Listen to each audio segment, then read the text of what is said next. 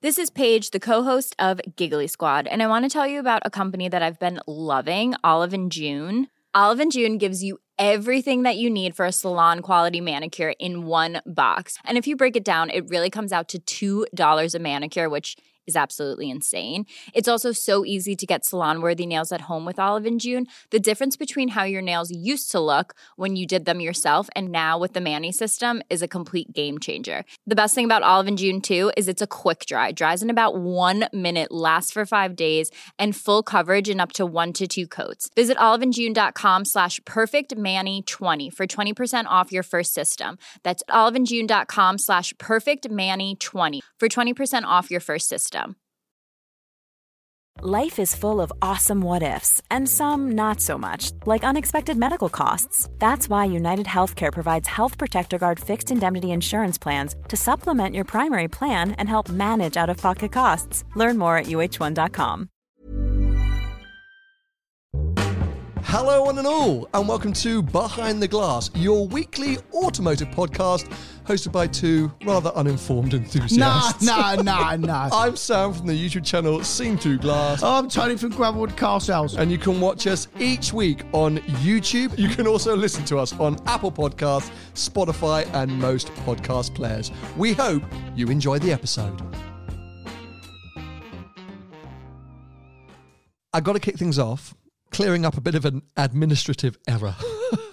If you're coming to the Behind the Glass Live this Sunday, hopefully by now you would have received an email, confirming your attendance and with some instructions. If you're not coming, you may also have received an email. This morning I seem to have sent out confirmation of attendance and instructions to my entire mailing list. So I'm really sorry if unexpectedly you got an email saying, can't wait to see you this Sunday. And you're like, I did not buy tickets. You aren't invited. If you didn't buy a ticket for the event this Sunday, please don't show up because we will have names on the list and be checking tickets. It was an admin error. Yeah. And if you do turn up, we're going to sack the admin girl because it's your fault. Yeah. Well, yeah, it was an administrative disaster. People will be replaced. But yeah, so apologies. I had to clear that up because I think there's been a bit of confusion. I've seen a lot of emails coming and going from various mailboxes, and yeah, FYI. Hopefully you would. If you don't know what to do, just I guess get in touch. btg@seenthroughglass.com and someone will hopefully get back to you. But you, another email was sent out, right? I believe so. I mean, it's been a mess. It's coming towards the end of the year. It's our last theoretical event of the year, and it's all just gone absolutely tits up. I say last theoretical because we are very nearly ready to announce our first ever international Behind the Glass Live, which is going to be happening in California. Yeah, which I thought we wouldn't go that far initially. I thought we'd be in Europe, Italy, France, Spain. Pop to Paris or something. We're going over the other side of the pond. Bloody hell. Bloody hell. No, that's Australia, mate. No. Bloody hell, mate. That's Australian you just done. It's not American. I wasn't trying to do an American accent. I don't know what your accent just was. I don't think that was Australian either.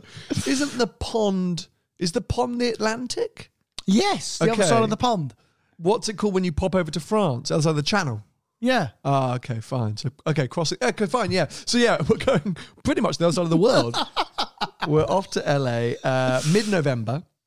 Dates and locations for our LA, pretty certain it's LA, Behind the Glass Live event, should be announced very soon. If it's not next week, maybe it'll happen around the episode next week. So yeah, stay tuned for that. If you're based out of West Coast America and want to come and meet us, see us, chat to us, hear us talk absolute bollocks, then yeah, you'll be able to sign up to do that very soon. Also, if you're in LA or California in general and you've got some ideas for what Tony and I could do whilst we're there, we've got quite a lot lined up, but do get in touch. Yeah, BTG. What's the weather like? Do I have to pack shorts? I think in November. I think in November it does get a bit overcast. You know, everyone always says California's endlessly sunny, but I think even there in November, it's a little overcast. Is it? Yeah, like it's not going to be spectacular. Yeah, but like 15-ish Celsius. They all do it in Fahrenheit. like what I'm wearing That's today. like 52 Fahrenheit. Jeans and hoodie then. I guess, yeah. Well, we'll find out. But anyway, so yeah, if you're on West Coast America and you want to suggest some stuff to me and Tony, let us know. Anyway, that's a bit of admin out the way. God, I didn't know it to be such an admin-heavy start to the episode. I know. I don't even know what we're talking about. No, what are we talking about? Well, what have you been up to? Well, I've been trying to sell cars, oddly. How's that been going for you? Not that well. It's been very quiet this month for obvious reasons. It'll sort itself out, mate. You just got to carry on, haven't you?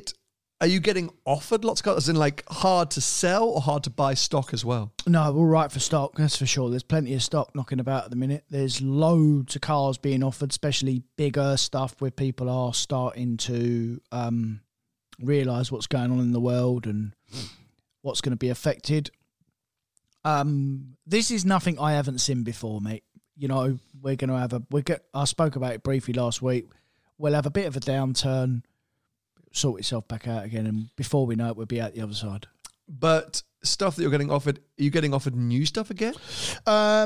What, from dealers? Well, yeah, because there was a big period, especially during COVID, that we spoke about a lot, where, of course, new car supply was tough, and actually finding stock for you at one stage 18 months ago was kind of tough.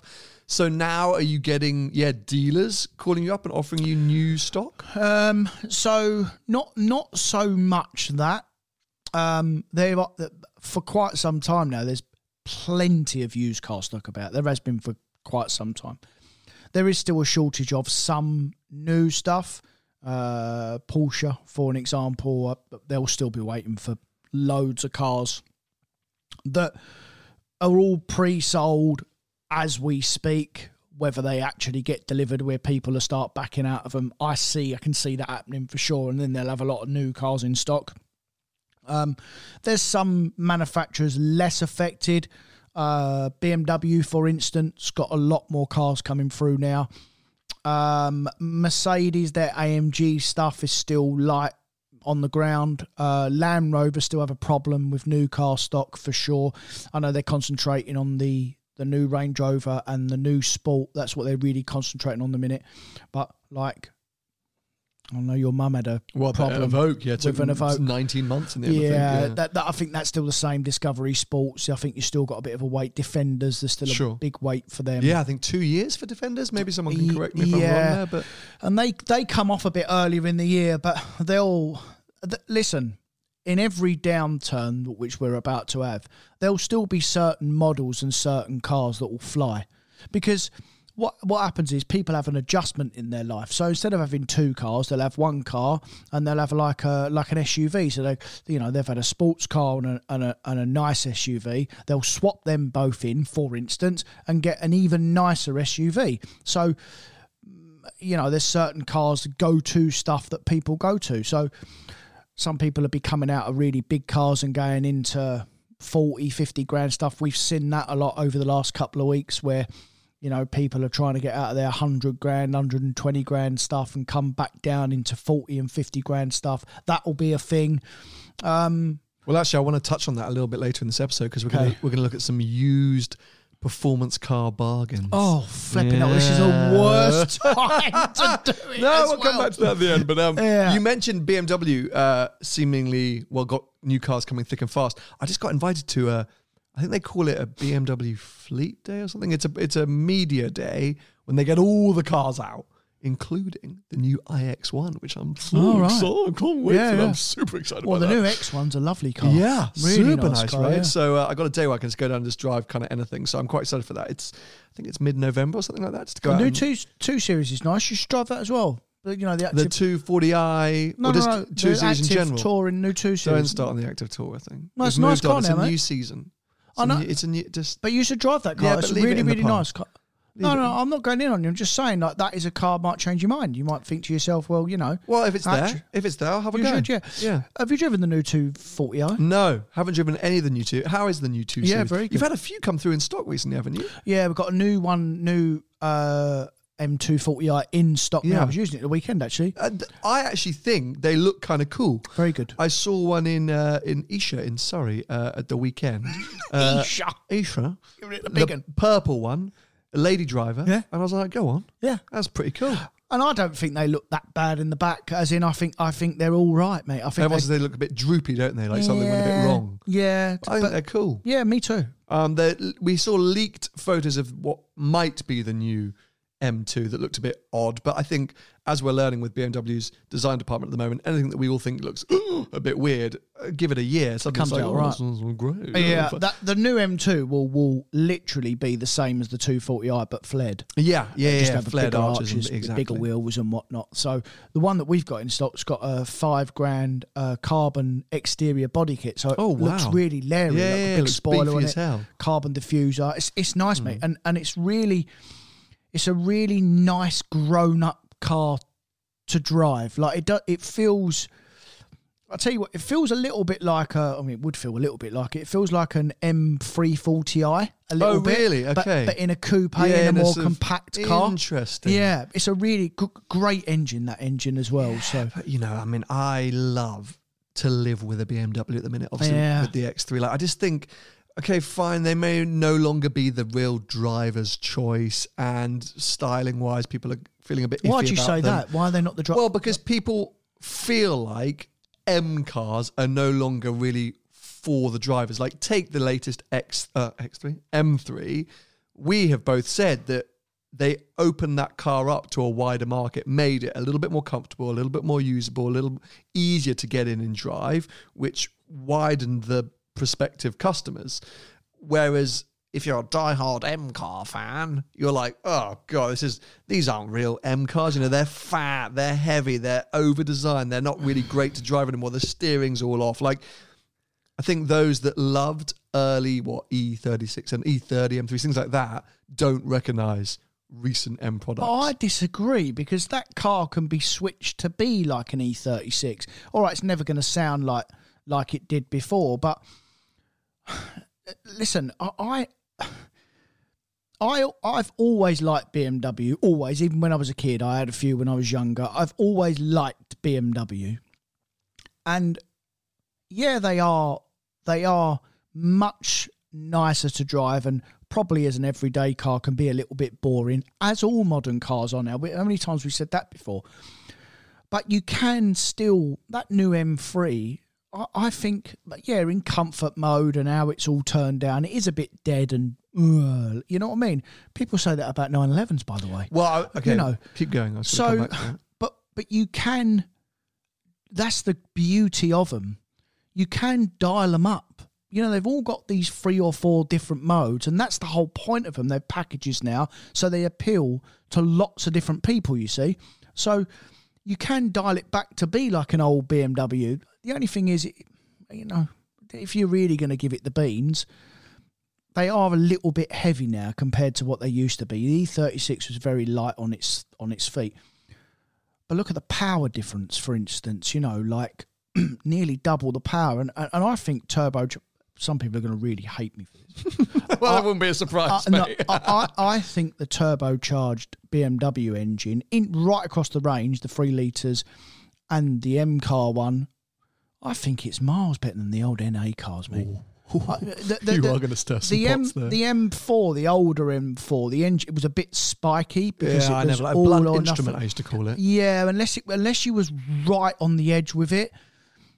But now they've got that new car. It does both. You can get right on the edge with it, or you can drive it like an RS4 or a C63. And actually, to drive down the road, if you're comparing it to the Merc, it drives down the road much nicer than a Merc. I mean, a Merc is really bumpy now. An AMG Mercedes... Oh, that ride is rigid, isn't it? It's awful. What was the word you used once before? Crashy. Crashy. Yeah. It's a crashy ride in the Merc. Yeah. But, how many times have we said this? And is this not the case for all manufacturers and all brands, that cars now are being designed, developed to be accessible to a much wider customer base and more usable on a daily basis, whether that is a supercar like a Ferrari, right down to whatever you might consider, even a Golf R or whatever. Like, if you're into modern classics or early days of M, RS, AMG, I mean, a C63 AMG from 2010? What was the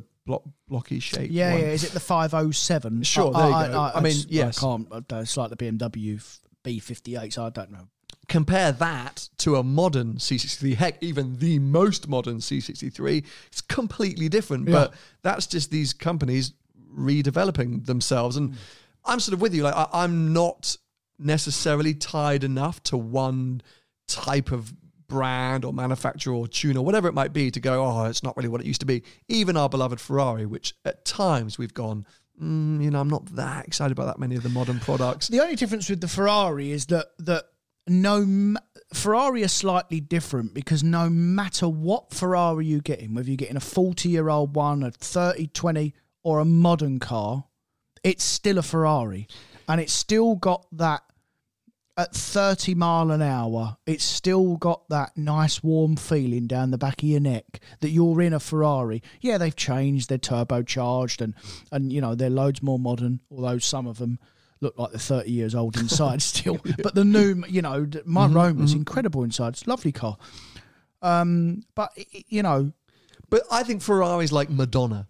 It's been through a whole load of revolutions. Plastic but surgery. stayed relevant. Yeah. Do you know what I mean? Like because I'm with you where Ferrari's Ferrari. I could probably sit here and go on a bit of a random tangent saying, modern Ferraris don't give me quite the same buzz as the old stuff. But sit me in any modern Ferrari, and I'm immediately like, like a 5-year-old again. A 5-year-old, yeah. So it's just the fact that they are clever enough to be a few steps ahead of us, I think. Yeah. Porsche is a very interesting one because, of course, the 911, every generation only incrementally changes. If you took a 992 and a 1980s 911, completely different, but also same. It's one of those weird things where I think, and actually, I just came back, and I want to talk about my road trip in a second, but I just came back from a trip which involved me spending a whole load of time around a lot of 1970s 911s, and the owners of those cars could not understand the appeal of a 992 911. Yeah. For them, they're like, oh my God, that's just like, it's nothing the same. But for someone who's coming into the Porsche 911 life later on, where for me, 996s, 997 forwards are kind of the 911s that I associate with, they're already big and fumbly compared to those sort of 70s, 80s cars. So I think Porsche's there or thereabouts, doing the same thing as Ferrari, reinventing but staying true somewhat. So it's nothing new. BMW aren't the only people out there. No. Oh God, man, there go my car keys falling on the floor. BMW aren't the only people out there changing the identity of what makes a BMW driver's car. Well, I always look at it as, listen, the human being evolves and has evolved over the last 30 years. People are more clever now. You probably less than some others. For sure, yeah. People switch on quicker, and they, the clever people, Cars have done the same. Sure. All they've done is because they have to evolve for the people. Yeah. Because people 40 and 50 years ago, that's what they accepted. You bought a Ferrari 40 or 50 years ago, you knew that it was going to break. Yeah, sure. Well, at the time, a 355 was the best car on the road. Oh, I couldn't think of anything worse. Yeah. And I mentioned when I went down to DK Engineering and drove that 430 that all the reviews at the time were like, oh my God, like, is this too far? This is crazy. Now you look at 430 and you're like, what the heck? Yeah. So it's one of those things that, time moved forward and change is always tough. And if you're a passionate petrolhead about a certain brand or make, whenever there's a new iteration and they change the recipe ever so slightly, you're always going to struggle with that. Because let's face it, BMW cannot still make today an E36 M3. I think they're geniuses, mate, these manufacturers, especially like the driver's car ones. If we take BMW, Ferrari, Porsche, for instance, them three, to name but a few. They've got to make a car that still has the DNA from 30 years ago for the customers that have always bought them. They've also got to make a car now for everyone else. So that's what they do. They make a car for everyone. And this is where Porsche have stepped off a bit with that new GT3 RS, because that ain't a car for everyone. Nope. My Shape one was a car for everyone. Listen, it was a bit horrible on the road, and it tram-lined, and it wasn't unbelievable on the road, and it was fundamentally focused for people that wanted to drive it on track, but you could drive it on the roads too, still. This new one is really focused on people that just want to drive it on track. So they've stepped out of their remit a little bit in terms of making a car for a real specific person, a little bit like the Senna. Sure, absolutely. They've really gone really dialed in, which is unlike a manufacturer, because normally they've got to make a car, a road car, and it's got to be for everyone because everyone is different. So when you look at it that way, it's genius. Yeah. Because they've got to make a car for me and you and the other 50 million people in the country, all the world, hundreds of millions of people. So a couple of weeks ago, and the video just went live at the weekend, I drove a 1976 BMW 530 MLE, one of the original BMW M cars, like one of the first projects they did, and it was essentially a homologation special in South Africa. But I would like to have a go at something like that as well. Genuinely, and I'm so many things in my head. But a big part of what I said in that video was, this was 10 years before the first M5, right? Yeah. But the fundamentals of what an M car is today could be identified in that 530 MLE. Yeah. Tortoise suspension, souped up engine, bit of aggressive body styling, lightweight, custom Brakes. interior, all the bits that you would kind of... And so, okay, this was a completely different driver's experience. And to a lot of people, that was the pure BMW motorsport drives a homologation. But the fundamentals are the same. You just have to remember that the base, that was based off of 525, I think. The base 5 Series now is 1,000,000 miles better. Well, because they've evolved it and made him better. Of course. Yeah. And the normal 5 Series is what people are using to bum around doing chauffeur-driven drives or telecommunication sales or whatever. They're family cars. Yeah. So the souped-up version can only be so much lighter, so much stiffer. It's still, it's starting from a certain place. So got airbags in it and everything. Exactly. So it's a very different prospect. But to touch on what you just said. So here's something I think I've clocked on. 70s cars make people feel differently to any other era of car. Because they were crap. No.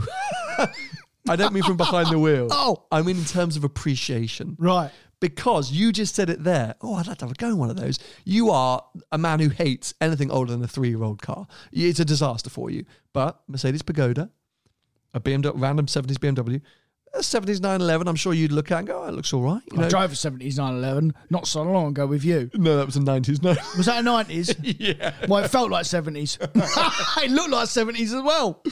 But I think there's something in the fact that 70s cars are really iconic. Right. They look, or they remind people of a better era. If you're of a generation where maybe you saw those as a kid on the road, then you're immediately like, but there's something, I think, infinitely cool about, okay, let's talk about sport/performance 70s cars, because I'm sure there were some really dodgy cars from the 70s.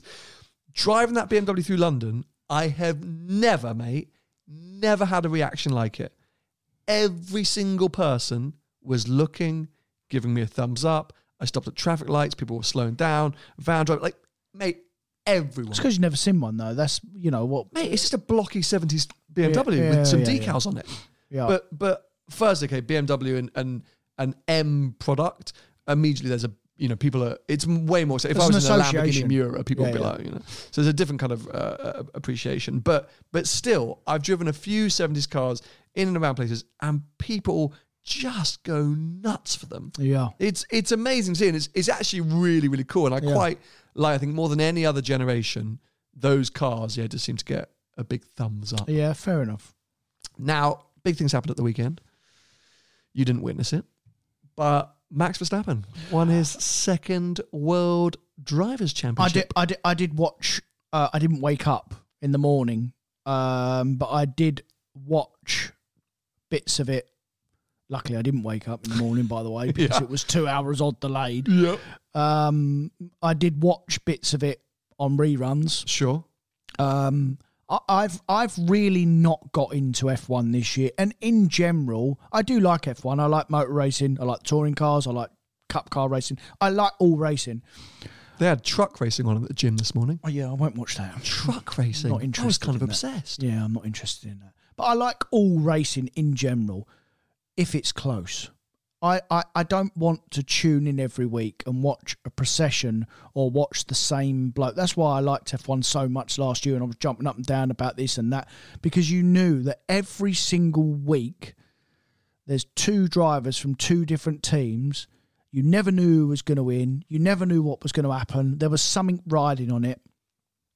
And this year, like lots of other years, Vettel, Hamilton dominations, you tune in every week and you just know what's going to happen.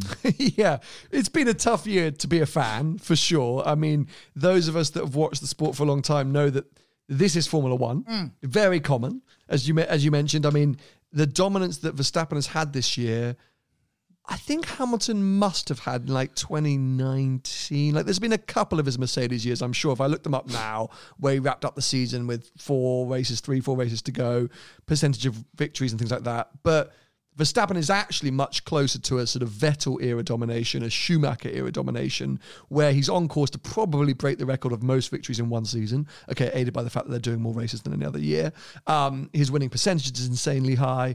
And you're right, he just appears to be in a different league to the other drivers, and especially since like race 5 or 6, where really it doesn't matter where he's starting or what's going on. It's a pretty surefire bet that he's going to win. He's got the car. Yeah, but it's not just that. He as a driver is in a different league at the moment because Perez has got the car, mate. Perez has got the car. That's true, but Perez isn't of the same level as some of the other drivers out there, because if he was, he'd be up with Max. Well, so that is the difference, and we saw it with Hamilton and Bottas throughout the years, and we've seen it with other drivers throughout the years. There's always a driver that is the number one driver, and he always gets all the preference as well. And in general, mate, in F1, if you haven't got the car, you're not going to win. No, of course. Latifi's not winning a race. Correct. But of course, but what you have to appreciate and applaud, just like Hamilton during his dominance, just like Schumacher, just like any of these people, as you just said, there's a number one driver and there's a number two driver. Correct. Now, a lot of the times the teams will purposefully choose a driver they think isn't going to threaten the number one driver on their day. They're there to pick up points for constructors, and if the main driver has an issue, they're there to scoop up the victory, which Perez, to be fair to him, has done in a lot of cases. But there is also the example which Vettel did to Webber, which Hamilton did to Rosberg and Bottas, which Schumacher did to Irvine and Barrichello.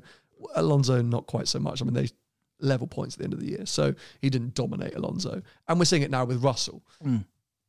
There's a difference between, yes, having a good car and then being so in tune with that car, being so on song that you dominate your teammate. Yeah. Like, there's no part of any race weekend this year where you think Perez could beat Verstappen. The first 2 or 3 races, you're like, oh, could this be closer this year? But no. Verstappen, he's just in another league, mate. And that's not just down to the car, that's down to his ability and the fact that he's completely gelled with that car. And I completely agree. You have to have both. You have to be an unbelievable driver, because it's not to win one world championship in general. That's not a mistake. To win 2, 3, 4, 5, 6, 7, it's not just the car. And I completely understand it. You've got to drive the car, and then there's levels of. We know that. Look at Norris and Ricciardo. I mean, on paper, you'd say that Ricciardo's a better driver than Norris. He just can't live with that car. He can't get on with that car. And there's certain cars that the setups just aren't quite right for that person. That person likes a different setup, and they're always going to lean towards the lead driver, essentially. So, there's also an argument with Russell and Hamilton this year, because the car has been a pile of poo. Russell's got the hang of it better than Hamilton, because Hamilton's used to been driving a proper car, although he's come back into it over the last 6 months. I'm going to definitely disagree with you there. What? You can't say he's used to driving a proper car, so now he's in a bad one, doesn't know what he's doing. Oh, of course he knows what he's doing. But what I'm saying is that if you're used to driving a pile of poo, when you get in another pile of poo, there's going to be an adjustment period if you're used to driving a proper car. Do you know what I mean? If Max gets in the McLaren or the Mercedes now, is he any quicker than Norris or Lewis or Russell? I bet he won't be.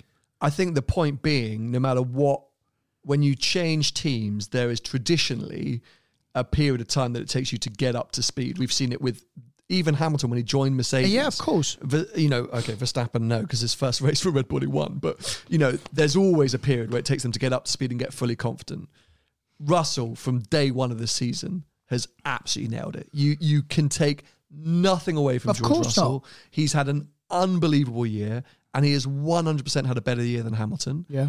There's a lot that goes on behind the scenes that you don't know of what Hamilton was trying at the start of the year, or these rumours that he was trying different setups to try and figure out how to fix the issues that the team were having and things like that. Qualifying wise, I think he still has got the stat over Russell, which is surprising given his age, and Russell's the up and comer. But no matter whatever the defence, Russell has had a better year than Hamilton this year. Is he a better driver than him then? It's impossible to say at this stage. It's too soon to say. But at this point, when do you say then? Oh, you got to go years, and you're not going to see it. But if you looked at Hamilton versus Alonso, when you sit there and go, "Oh, Hamilton's the best," he drew points. He was level with Alonso. He was an incoming double world champion. They were both going for the title, rookie season, blah blah blah. No matter what, the results Russell's been able to pull off with that car, which has been dodgy, and the performances and everything, even his overtakes in Japan yesterday, mate. Okay, fine. His performance differential, his pace, etc., was better than the cars ahead of him, different to Hamilton and Ocon, but he was still pulling moves that Hamilton couldn't make. So because Hamilton was behind a faster car. That's why I just said that. I literally just said, Russell had the pace advantage, but I think you are very, very quick to absolutely plaudit Lewis, as I am as a big Hamilton fan. Not just Lewis as well. And talk down about Russell this year. Fundamentally, I think Russell had an incredible year. And if it was a championship car, I think it would be splitting hairs between them. And actually, if it was a championship year, Russell would be the one leading the championship.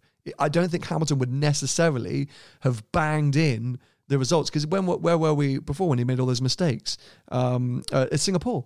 So Hamilton this year has made, and as we saw last year, mistakes, which is bound to happen at this point of his career, where Russell has been unbelievably consistent. And he's had some luck though as well. He's had cars, but that's Formula One, mate. Yeah, of course. That's Formula One. That's just racing, and you have to be in a position to take advantage of the luck. And he's also made some incredibly good calls. Yeah. So I think the point which I was going to make is Verstappen has absolutely destroyed everyone this year and looks on a trajectory where no one's going to be able to touch him for a while. Yeah. If he's got the car, he'll clean up, mate. Well, he'll definitely clean up in that team. So the question is, can Ferrari or Mercedes or any other team get on Red Bull's level? You've got to think with the rules and regulations, it doesn't seem obvious. Ferrari are imploding. I don't feel the confidence in Leclerc. If Leclerc had a clear run at Verstappen over champions, I don't believe he's got it in him to beat him. No. So based on last year, Hamilton's the only person I think can go wheel to wheel with Verstappen over a season. I agree. Russell's showing potential, but we haven't really seen him. Russell had that, I think it was Spain when he was racing Verstappen. Most of this year, Russell hasn't done wheel-to-wheel action with the Verstappens, with Leclerc, with Hamilton. He hasn't had that chance. He's kind of been in the middle of nowhere, really. So we haven't seen him in combat yet.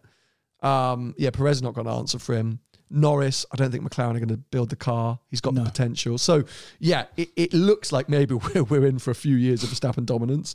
And as I say, as a Formula 1 fan, it's nothing new, but it is depressing. And before all you Verstappen fans come after me going, "Oh, you didn't say it's depressing when Hamilton was winning." I did. Look at my Twitter, look at my stories. When Hamilton cleaned up at the end of the year, I was always like, well, that's super boring. Yeah. It is boring. When it's a dominant season, it doesn't matter who you're supporting. It is boring. You want it to go down to the wire. But last year, as we said on WhatsApp yesterday, was a freak year.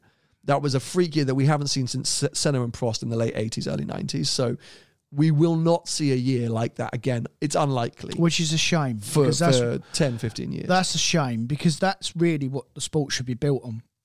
Because that's how Formula One is going to grow as a sport, by making it more competitive. Because it's, in terms of racing, I said this yesterday, it is the pinnacle of F1 is the pinnacle of motorsport. It is in terms of the fastest car and the slowest car, it's also the biggest gap in terms of, Verstappen raced 20 odd laps the other day in the rain. He finished 25 seconds ahead. I mean, that doesn't happen. Ahead of his teammate. Ahead of his teammate. Ahead of his teammate. That does not happen in any other. Ready to pop the question? The jewelers at BlueNile.com have got sparkle down to a science with beautiful lab-grown diamonds worthy of your most brilliant moments. Their lab-grown diamonds are independently graded and guaranteed identical to natural diamonds, and they're ready to ship to your door. Go to BlueNile.com and use promo code LISTEN to get $50 off your purchase of $500 or more. That's code LISTEN at BlueNile.com for $50 off. BlueNile.com, code LISTEN. Hey, it's Danny Pellegrino from Everything Iconic. Ready to upgrade your style game without blowing your budget? Check out Quince. They've got all the good stuff, shirts and polos, activewear, and fine leather goods, all at 50 to 80% less than other high-end brands. And the best part? They're all about safe, ethical, and responsible manufacturing. Get that luxury vibe without the luxury price tag. Hit up quince.com/upgrade for free shipping and 365-day returns on your next order. That's quince.com/upgrade. This is Paige, the co-host of Giggly Squad, and I want to tell you about a company that I've been loving, Olive & June. Olive & June gives you everything that you need for a salon-quality manicure in one box. And if you break it down, it really comes out to $2 a manicure, which is absolutely insane. It's also so easy to get salon-worthy nails at home with Olive & June. The difference between how your nails used to look when you did them yourself and now with the Mani system is a complete game changer. The best thing about Olive & June, too, is it's a quick dry. Dries in about 1 minute, lasts for 5 days, and full coverage in up to 1 to 2 coats. Visit oliveandjune.com/perfectmani20 for 20% off your first system. That's oliveandjune.com/perfectmani20 for 20% off your first system. Championship period across. No, but that's Verstappen, mate. He was in another 20 seconds ahead of his teammate. Correct. But if there was if Lewis had the same car, it'd be with him. But this would Leclerc, if he'd have had the same car, yeah, he's probably got a mistake in him, but he's still properly good, mate. You know, he's still Leclerc? Yeah, of course. If he had the same car, the same machinery, he wouldn't be 25 seconds back, would he? Well, it might be a couple of seconds back. I think yesterday he was. I think if you look at it, over qualifying, there was less than a tenth between them. At the start of the race, when he had the tyres, he was under a second for Verstappen for the first. I don't know. I can't remember the lap count because so his car gives up. Race. His tyres burn out. But was that his driving style? Was that his management of the tyres? It doesn't matter. Of course, you can say, "Oh, well, the Ferrari burns the tyres out quicker." You got to drive around it. So yesterday was a Verstappen masterclass, and I'm not a Verstappen fan. I'm not a Verstappen fan. But the point you make is the eternal question of Formula One: is the ultimate way to make Formula One as competitive as possible is everyone has the same car. Correct. But that, for me, is no longer Formula One. As a Formula One fan, it's not just about the driver. If you just support the driver, then of course that's all you want to see. But it's about the technical ingenuity, the R&D, the teamwork that goes into building the fastest car and running the fastest car. Because as we saw this first half of the year, Ferrari had the faster car. They just completely messed it up. Yeah. They imploded. They lost that championship at the start of the year. I think since then, Verstappen's just gone from strength to strength. But so that's what it's all about. That's not just down to Leclerc. That's down to Ferrari messing it up. Of course. That's the team. So if they all have the same cars, a la IndyCar, a la lots of other LMP2, they're all basically the same chassis. Most championships across the world, the cars are very similar. The biggest gap is in F1. But there you go. So then if you standardize parts, it's a driver's championship. There's no longer a Is that not what it should be, no? No, mate. It's a constructor championship. It's R&D. Flappy paddle gearbox from Ferrari. That came in because Ferrari wanted a competitive advantage. That's what we've all got in our road cars. Yeah. It's the ultimate test bed. That's why so many of these manufacturers and sponsors get involved. And that's why the biggest brands in the world, and I mean, Ferrari are Formula 1 are Ferrari, but now we're talking about hearing Audi, Porsche, that lot trying to get back in. We've had the likes of Toyota, we've had the likes of BMW coming and going because they want to be in part of that technical development. If it's all standardized, it's just a load of drivers. And then what's the better sport? Is it the better sport to win for Ferrari in Formula 1 or to win for Bob's Racers with no manufacturer or sponsor tie-ins? It's just a load of drivers platting around a track in the same cars. That's IndyCar, mate. That literally go watch IndyCar. Yeah. Why don't you watch IndyCar? I don't watch IndyCar. Why don't you watch IndyCar? Because it's literally Formula 1 but with the same cars. Yeah. Well, it's not. It literally is. An Indy car is loads slower than a Formula 1 car around the track. But it's literally the same cars. Well, it's actually not loads slower. Well, it's quite a bit slower. Yeah, but it's 5 or 6 seconds a lap. It's F2 speeds. Yeah, so that's between with 5 and 10 seconds a lap. With great drivers, all at the same level. Fair. But then sometimes I watch F2 because the cars are the same. It's much closer. Yeah. Much better. Yeah, that's fine. So I don't watch IndyCar, but watch F2. But should watch IndyCar. It's good. What? Should watch IndyCar. It's good. No, I don't want to watch it. It's exactly what you want. Is it? Yeah. No, I just keep watching football because it's the biggest sport in the world. Okay, Best sport in the world.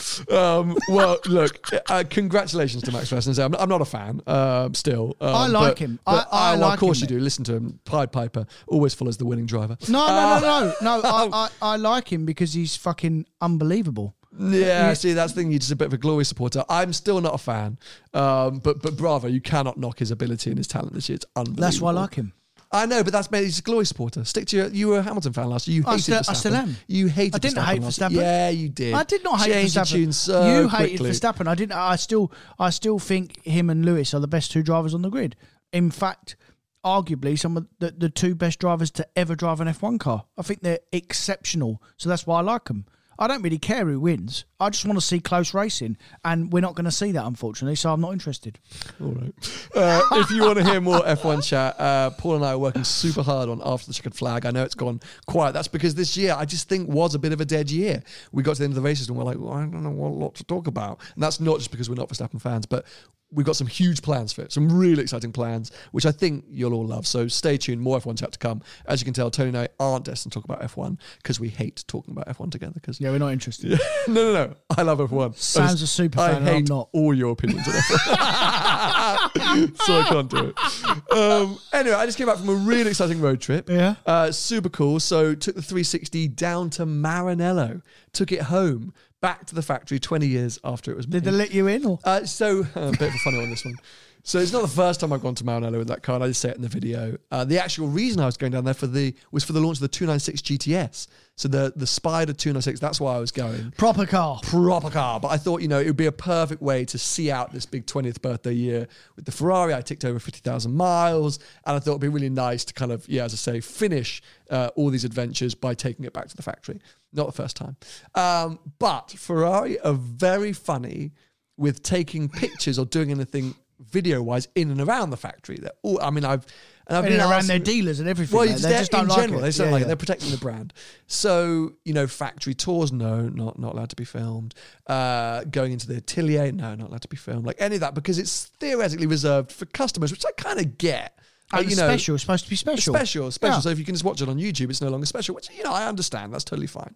But I've owned this car for 5 years now. I've been doing all this content. And I was like, I just want a photo in front of the factory gate. That's all I want. Just to have it as a bit of like a thing. What a cool moment. Get the car under the iconic factory gate. This is going to be difficult. It's very difficult. I was like, well, it's not that difficult. I just park the car up. Park the car in, take a photo. Yes, but it's very busy, very busy. I was like, no, but come on, please. So we had all these plans, but I'm going to be driving down to Maranello, 296 GTS. And it's like a weird route. First time I've ever done this at press launch. You started in Maranello, picked up the 296 GTS, drove to Forte dei Marmi. I think. Oh, you drove it? Yeah, which is near Pisa. And then you're supposed to then just fly out of Pisa. But I was like, well, I'm driving to Maranello, so I needed a lift back to Maranello. So I was like, why don't we do the lift back and I'll get the photo at the end of the factory. This is a Monday. It's very busy on the Monday. No, but okay, well, I'm coming on the Sunday. I'll arrive into Maranello on the Sunday. What? Is that closed? I was like, perfect. Yeah, brilliant. Perfect. I'll pose up and do some. I will let you know. It's very difficult. So I do this whole drive down. I'm going back to factory. I'm going back to Maranello. I get there, call up my contact. No, not today. No possible take photo. Sorry. So I'm like, screw it. And I just roll into the factory gate, park the car. I'll take the photo. Immediately security. No. Really? Yeah. Went on there. So I'm like, okay, well, this is a bit of a fail. So I think, well, I'm just going to have to make the video and just end it kind of, romantically with this kind of, I've gone back to the factory. And then the next morning, we had to leave at 7:45 in the cars. And I get an email at 11 p.m. at night. Sam, meet me downstairs 7 a.m. We take photo. I check, sunrise, 7:30. I'm like, oh my God. So we drive to the factory in the pitch black, rock up at the factory gates, park the car. You have 1 minute. And I was like, what? He goes, take photo now. I was like, oh my God. So long story short, I got my dream photo of the 360 in front of the factory gate. In the dark. In the dark, after I'd finished my video, rushed to hell, didn't get any other content. I wanted to do a whole piece to camera, like, guys, I've made it. Like, couldn't do anything. So there's a part of me which like treasures that moment, and it was the weirdest. And I've got the photo, and I'm super ecstatic. But I'm like, oh, come on, Ferrari. So I feel two ways about it. I don't really know. Like, it's, it was predictably Ferrari. But I guess I got the photo, so I can't really complain. I have to be thankful because it is a great honour to take the photo under the gates. That bloke was probably like me. He probably didn't want to see your car in the light rather than in the dark. Yeah, probably. We don't want some crappy old 360 under the gates. But I guess I should say thank you. But if you've watched that main channel video and you're kind of not understanding what happened, or I don't really know, I haven't edited it yet, so I'm not quite sure how I'm going to tell that story, but anyways, that's the truth of it. But yeah, drove 296 GTS. I'm not allowed to talk about it. Oh, you're joking. The video goes out on Sunday, so it depends when you're listening to this podcast. Embargoed, which if you're of course it is. New to this world, embargo means that you sign a piece of paper saying you will not talk about anything to do with the car until a certain date, otherwise Ferrari sue your ass. So we're all strictly embargoed until Saturday. I think my video goes out on the Sunday. So yeah, if you're listening to this episode a bit late, then the video might already been out. I think I can tell you I drove a blue car. Did you do a GTB review? I did a GTB review. On your channel? On my channel. I'll just go and watch that. It's the same with the roof off. It's the same thing. No comment. So that was lovely. And then I finished that up at about 4 or 5 p.m. on the Monday. And on Tuesday morning, I had to be in Paris for an event starting at 8 a.m. Oh, right. So I was like, right, I'll just drive Maranello to Paris and get there late and get some sleep. Yeah, do that in a day. Easy. Well, I thought in my head it was like 6 hours. It's 10. 10 and a half. Yeah. And I was like, 5 p.m., 10 and a half hours to Paris. I was like, oh, that's a ball ache. But I thought, you know what, fine, I'll get there like 2 a.m., whatever, Crack on. And my route from Maranello was to go through the Mont Blanc tunnel. Lovely. Popular tunnel. A little bit expensive, but, makes the route quick. Really slow. Driving up you go up through these kind of cool tunneled roads if you're going from Italy up to the Mont Blanc tunnel. I'm giving it making some noise. I'm like, living my best life. It's like 40 mile an hour you were doing? Yeah. It's about 9 p.m. I had the tunes blasting. The sun was setting. I was like, this is amazing. And I get to the top and I see like lots of roadworks going on. I'm like, that's a bit of a bore. And then some kind of sign which says like, La da bomba da badid, ato 3rd of October, I've closed. And I'm like, what? So I keep driving. Then there's a man in the middle of the road. Hey, stop. Slam on the brakes. It's me down. And he goes, tunnel fermé, tunnel. That means closed. And I was like, huh? Yeah, closed, no possible. And I was like, what are you on about? I'm trying to get to Paris. He was like, oh. What, the Mont Blanc? No, monsieur. Mont Blanc tunnel closed. Oh, no. At like 9 p.m. at night. And I'm like, so I said, what, where do I go? He goes, up. And I was like, what? Over the tunnel? Yeah. Oh, no. Up. So, it's another 2 hours. God, yeah. Added 2.5 hours to my ETA. Yeah.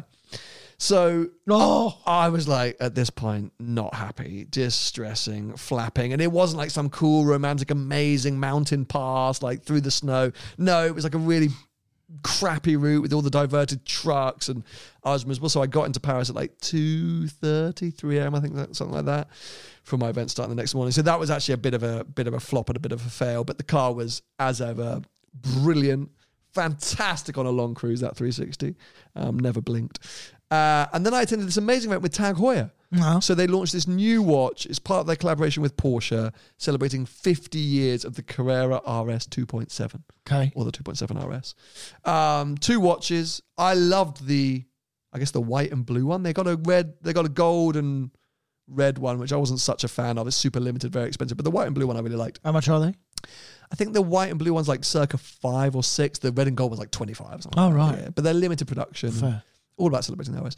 But what they did was they amassed 16 Carrera RS 2.7s. From owners. From owners. Right. So at this Parisian hotel, you just had this lineup. Who drove them? The owners? The owners. Right. It was absolutely incredible. On top of that, you had loads, like we had 911 Carrera S's and GTS's, really well spec'd, beautifully spec'd from factory. New shape ones. New shape ones, Cayennes, Macans, Panameras.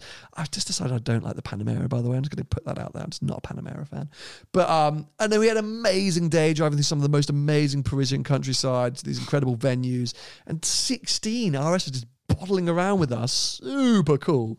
So an amazing event. And then we got to go out the next day in Paris and shoot the cars with the watches. And actually one of my favourite motoring related events I've been to in a long, long time. Oh, right. And the watch, I mean, it's a hard one to watch because I liked it as like aesthetically like cool watch.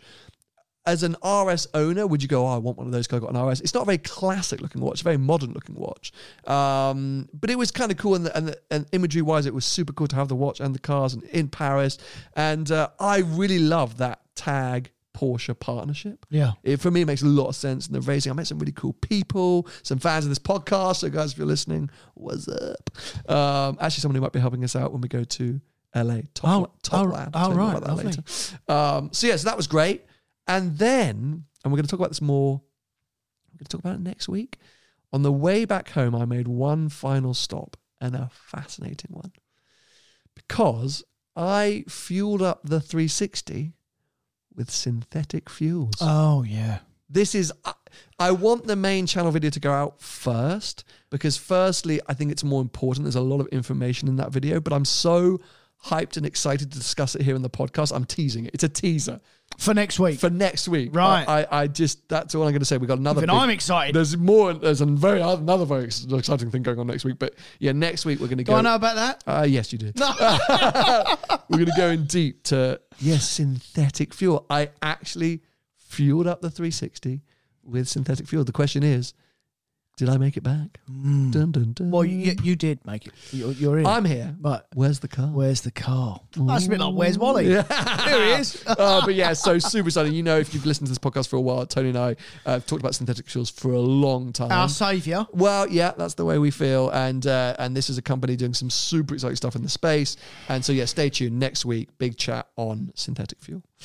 Anyway, I teased it right at the start. I wanted to touch on something, which actually, you know what? I think we're going to make a bit of a regular feature, mate. I want to bring in some features to season 6. All right. But it is kind of like, I guess, what would you call them? I want a cool nickname. Guys, I'm going to challenge you with this, patrons and non-patrons. Bargain buys, or like, basically, what are the cool, you just mentioned a lot of people getting out of their big cars, going to slightly more affordable things. If we're going through this horrible financial crisis, in inverted commas, what are some semi-affordable / affordable performance cars? I don't think it's a financial crisis. I think it's a cost of living crisis. Okay. Controversial. Yeah. So, yeah, let's do it. Let's get like a theme tune. Let's do like this week's Bargain Buy. Ben, can you do it, please? Yeah. Can you do the But song? I want some suggestions for what that segment should be. Like Rate My Ride, but it should be, maybe it's Bargain Buys. Maybe I just nailed it. Anyway, thankfully, our beloved Autocar, who helps so much with this podcast without knowing it, have been right on our brains this week because they've released an article, 31 used performance car bargains. Right. So I thought we'd just dive straight in. So you're going to read them in and I'm going to tell you whether they're talking complete toilet or not. Exactly. Right. Which, knowing you, will be all of them. They're going to kickstart. Now, remember the £1,000, right? £1,000. £1,000? Yeah, that's what's important here. Yeah.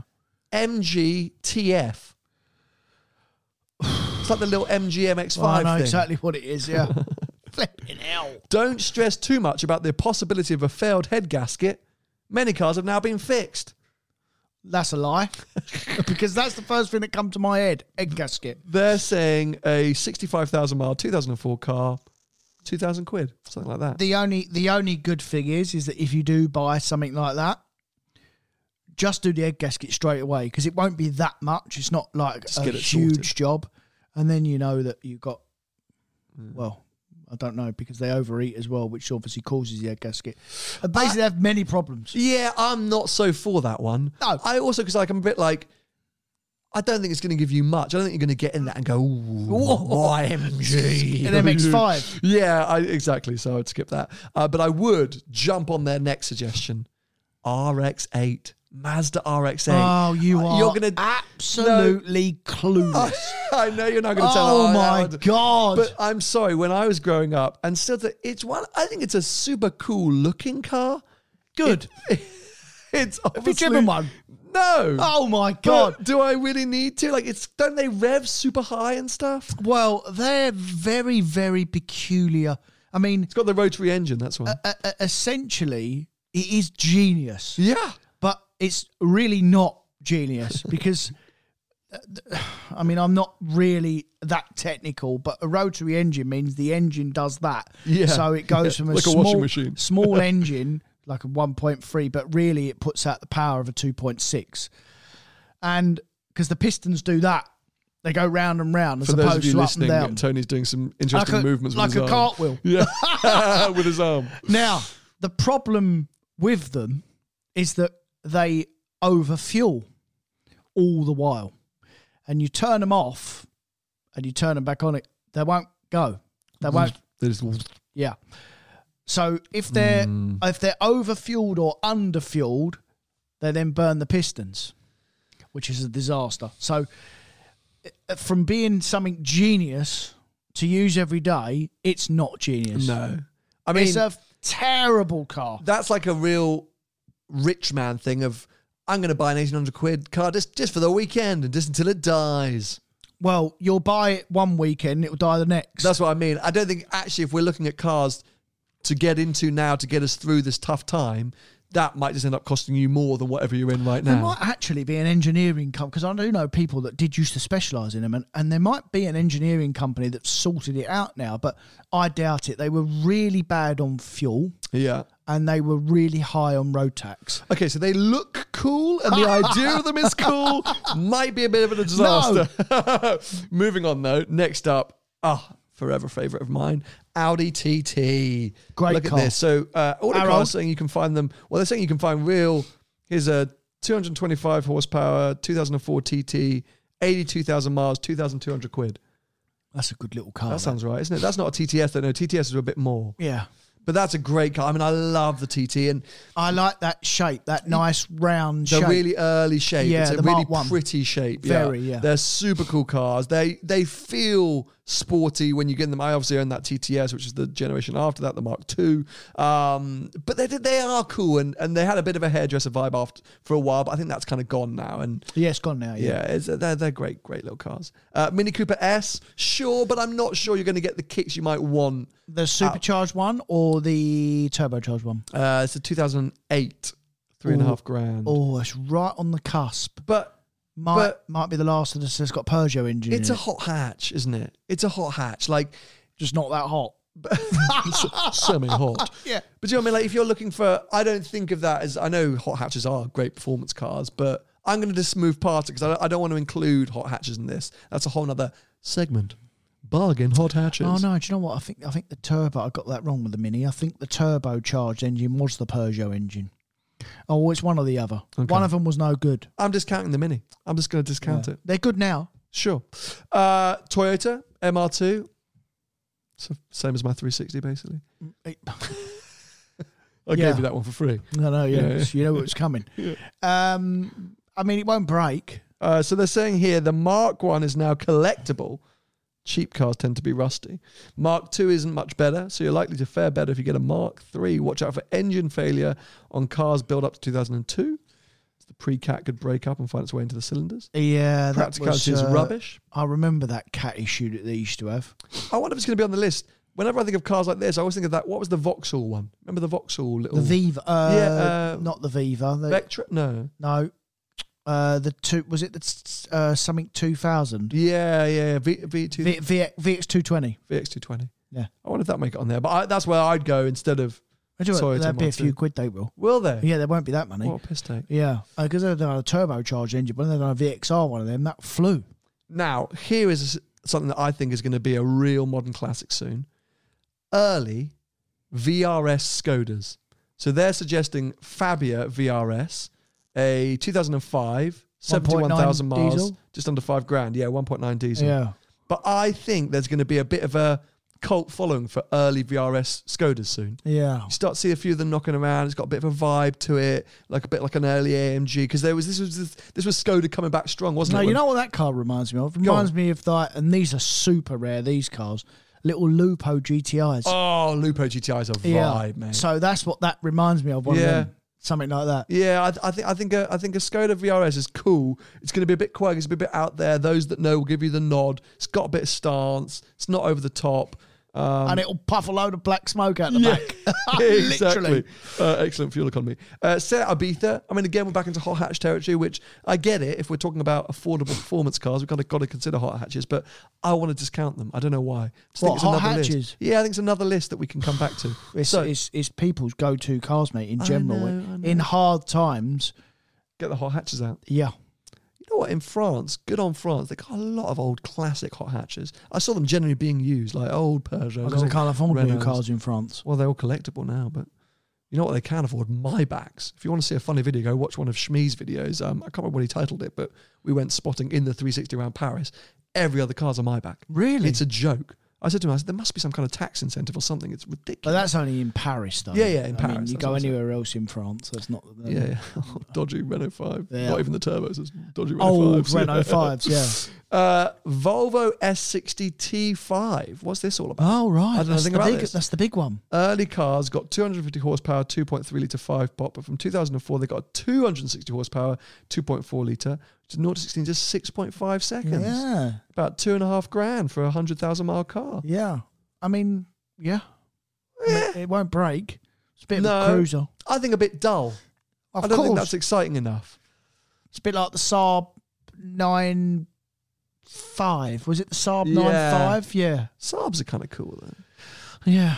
Not that cool. They've gone bust. Good point. Here's one that is cool. Ford Mondeo ST220. Yeah. Remember them. They were super cool. So there's one listed here. 2006 car, 80,000 miles, $4,000, 224 horsepower. But it's got, for me, that kind of old school Ford vibe. You know, this era with the Focus must have been a similar kind of... No, it's a bit later than that. Was it an 04? It's 06, this one. Yeah, similar. Similar era. But for me, this kind of era of hot Ford is a vibe. Yeah, it's got that classic look.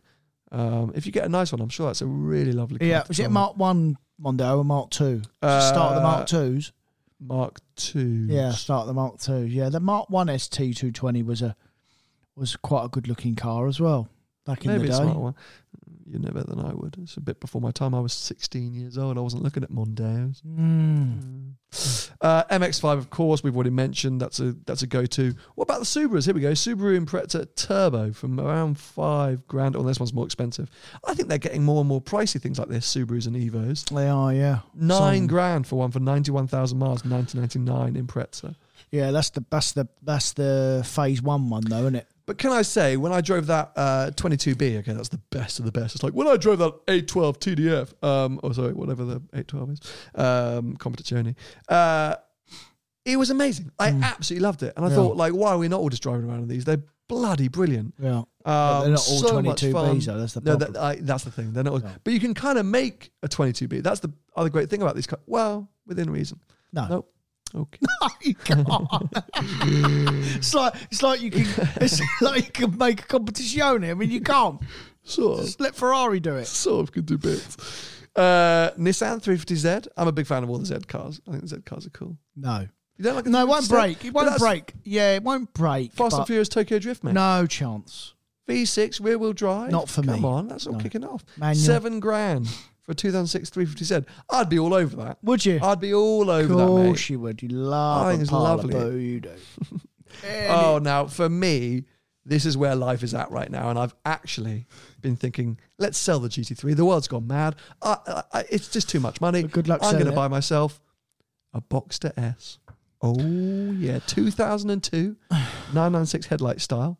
Here's one. How much? 58,000 miles for $7,000. Good car, that, for $7,000. I mean, mate, they use the yellow car as an example here. It looks amazing. Yeah. You want a really good one, like I mean, going into the winter in the UK, not a great idea, but I think that's an awesome, affordable performance car. What a good way to get your way into Porsche. Yeah. That 2.7 exactly that. Boxster that just gets to 5,000 revs and screams. It's got a really nice bark to it. Get a nice spec, get a well looked after one. There's enough independent specialists out there that can help you look after it. Yeah. Then you're in that Porsche vibe. You can find one like PTS, rapid PTS. You know, I'd rather have that car than a 996. I get it. Yeah, I get I it. would. But I mean, I genuinely Manual one though, everyone. Don't buy don't buy the tip one. Yeah, definitely get a manual one. Well sorted. Look after it. I think you're going to do well there. I think they'll hold their money. Well, they've definitely held their money. Yeah, because I remember took one of them in part exchange, an early one, had a bit more miles. I give $2.5 grand for it. Under 10k, if you can get yourself Boxster S. Yeah, I'm a big fan of that. Oh, it's an S as well. Yeah. It's a 3.2. You can find Mark II Boxster S. Yeah, so 3.2. Yeah, not the 2.7. Oh, very good. Hold on a sec. Okay. Honda S2000. They always, for me, are a little bit more edgy than a MX-5. A little bit more like, Well, they're faster. That helps. For sure. I don't know why I've always thought, I've skipped straight on. I don't mind it. This is the car that's the vibe. I've looked at these recently. SLK 32 AMG. The really boxy SLK. Oh, I know the one you mean. 3.2 litre V6. Looks like a bit of cheese. 350 horsepower, mate. 350 horsepower. It's almost as much as my 360. It's probably as fast. It's outrageous. 11,000 quid. Okay, we're getting pricey now. But again, like, this is going to be one of those weird niche mercs that are going to start to appreciate, okay, not maybe in this market, but over time, if you bought that and kept it 5 years, you'd probably find you sell it for 25 grand. That's still wind up, Tony. But no, in general, it will be, mate. It's a quirky AMG merc. Yeah. Stuff's going mad for this, I love that boxy shape. 25 grand. Oh, that's such a cool car. Probably lose 25 grand. He's only spent 11 on it. We've already talked about E46 M3. Yeah. But they're 15 grand. They're a few quid, aren't they? Yeah, that's money. That for a good one, that's money for sure. Let's. Oh God, I've clicked off the wrong link. We'll power through the last few suggestions. XKR, we talk, or at least I talk favourably about. You sometimes XKR. Yeah, XKR. Yeah. See, so 20 grandish and a bit more. At the live event, you said it was a load of crap. Well, I mean, it is compared to a modern car, compared to your F-Type. It is. But for that generation, it was a good car. Okay, changing your tune once again. BMW Z4M. Here we go. Z3M. That's a crash. No, Z4M. Z4M. Here we go. The Z3M Coupe and Roadster are now getting very collectible. And while the Z4Ms aren't available for giveaway prices, they're unlikely to ever be this cheap again. For your money, you'll get 343 horsepower, 3.2 litre straight six, made to a 6-speed gearbox. 20 grand? 17 grand for a 45,000 mile car. I think that's quite a lot of money, mate, for one of them. You're not wrong, actually. That is a lot of money. Yeah, that's a lot of money. I don't think that's going to be a 30 or 40 grand car anytime soon, that. The last one, which I don't really want to reveal because I feel like I'm giving away my own. People kind of went in on us/me at the live event for being rude about that guy's. Was it his Exige or his Elise, his orange one? We were nonplussed about it because it was just a bit like, there just wasn't a lot to say. It wasn't that we were being negative. I don't think you probably were, but Elise S1, as in like no idea. Gen 1 Elise, mate. Not interested. Really? No way. Why not? Well, because I went in on that bloke's one the other week. I can't now say it's good. No, but that was a more modern one. I think. No, I these are collectibles now. I don't care. Flying up, mate. I am not a fan of Lotus in general. Ultimate driver's car. No, it's not. For the drivers. No, it's not. Perfect weight and handling and. No, it's not. Not interested. I really like it. I think it's all wrap things up. The last one they're putting on is a Maserati Gran Turismo, but I think we all know that would be actually a lot of fun, but also a disaster. Yes, disaster. Yeah. Anyway, we're hoping to make that more of a feature. I just wanted to tap on it today. But yeah, let us know on those names. Bargain buy. I don't think one of them was a bargain, by the way. Apart from the Boxster. No, the Boxster. Out of all of them cars, if I had to go, someone had to put a gun to my head and said, you've got to buy one of them today, I'd go and buy the Boxster. Okay, well, there we go. So we know we've got to do some work because Tony didn't agree with anyone on the list. And when we do that list, every week I'll pick the one that I think we should buy. Okay, that's a good idea. Oh, look at that. We're working on features live on air. But there we go. We've teased quite a lot what's going to happen next week. As I say, the big synthetic fuels chat. We'll talk more about 296 GTS once the embargo has been lifted, and maybe do another feature on the bargain buys. Let us know if there's anything else you'd love us to discuss. You can just comment in the section below or drop us an email at btg@seenthroughglass.com. If you want to follow Tony, he's at Tony Gravelwood Car Sales on most social media platforms.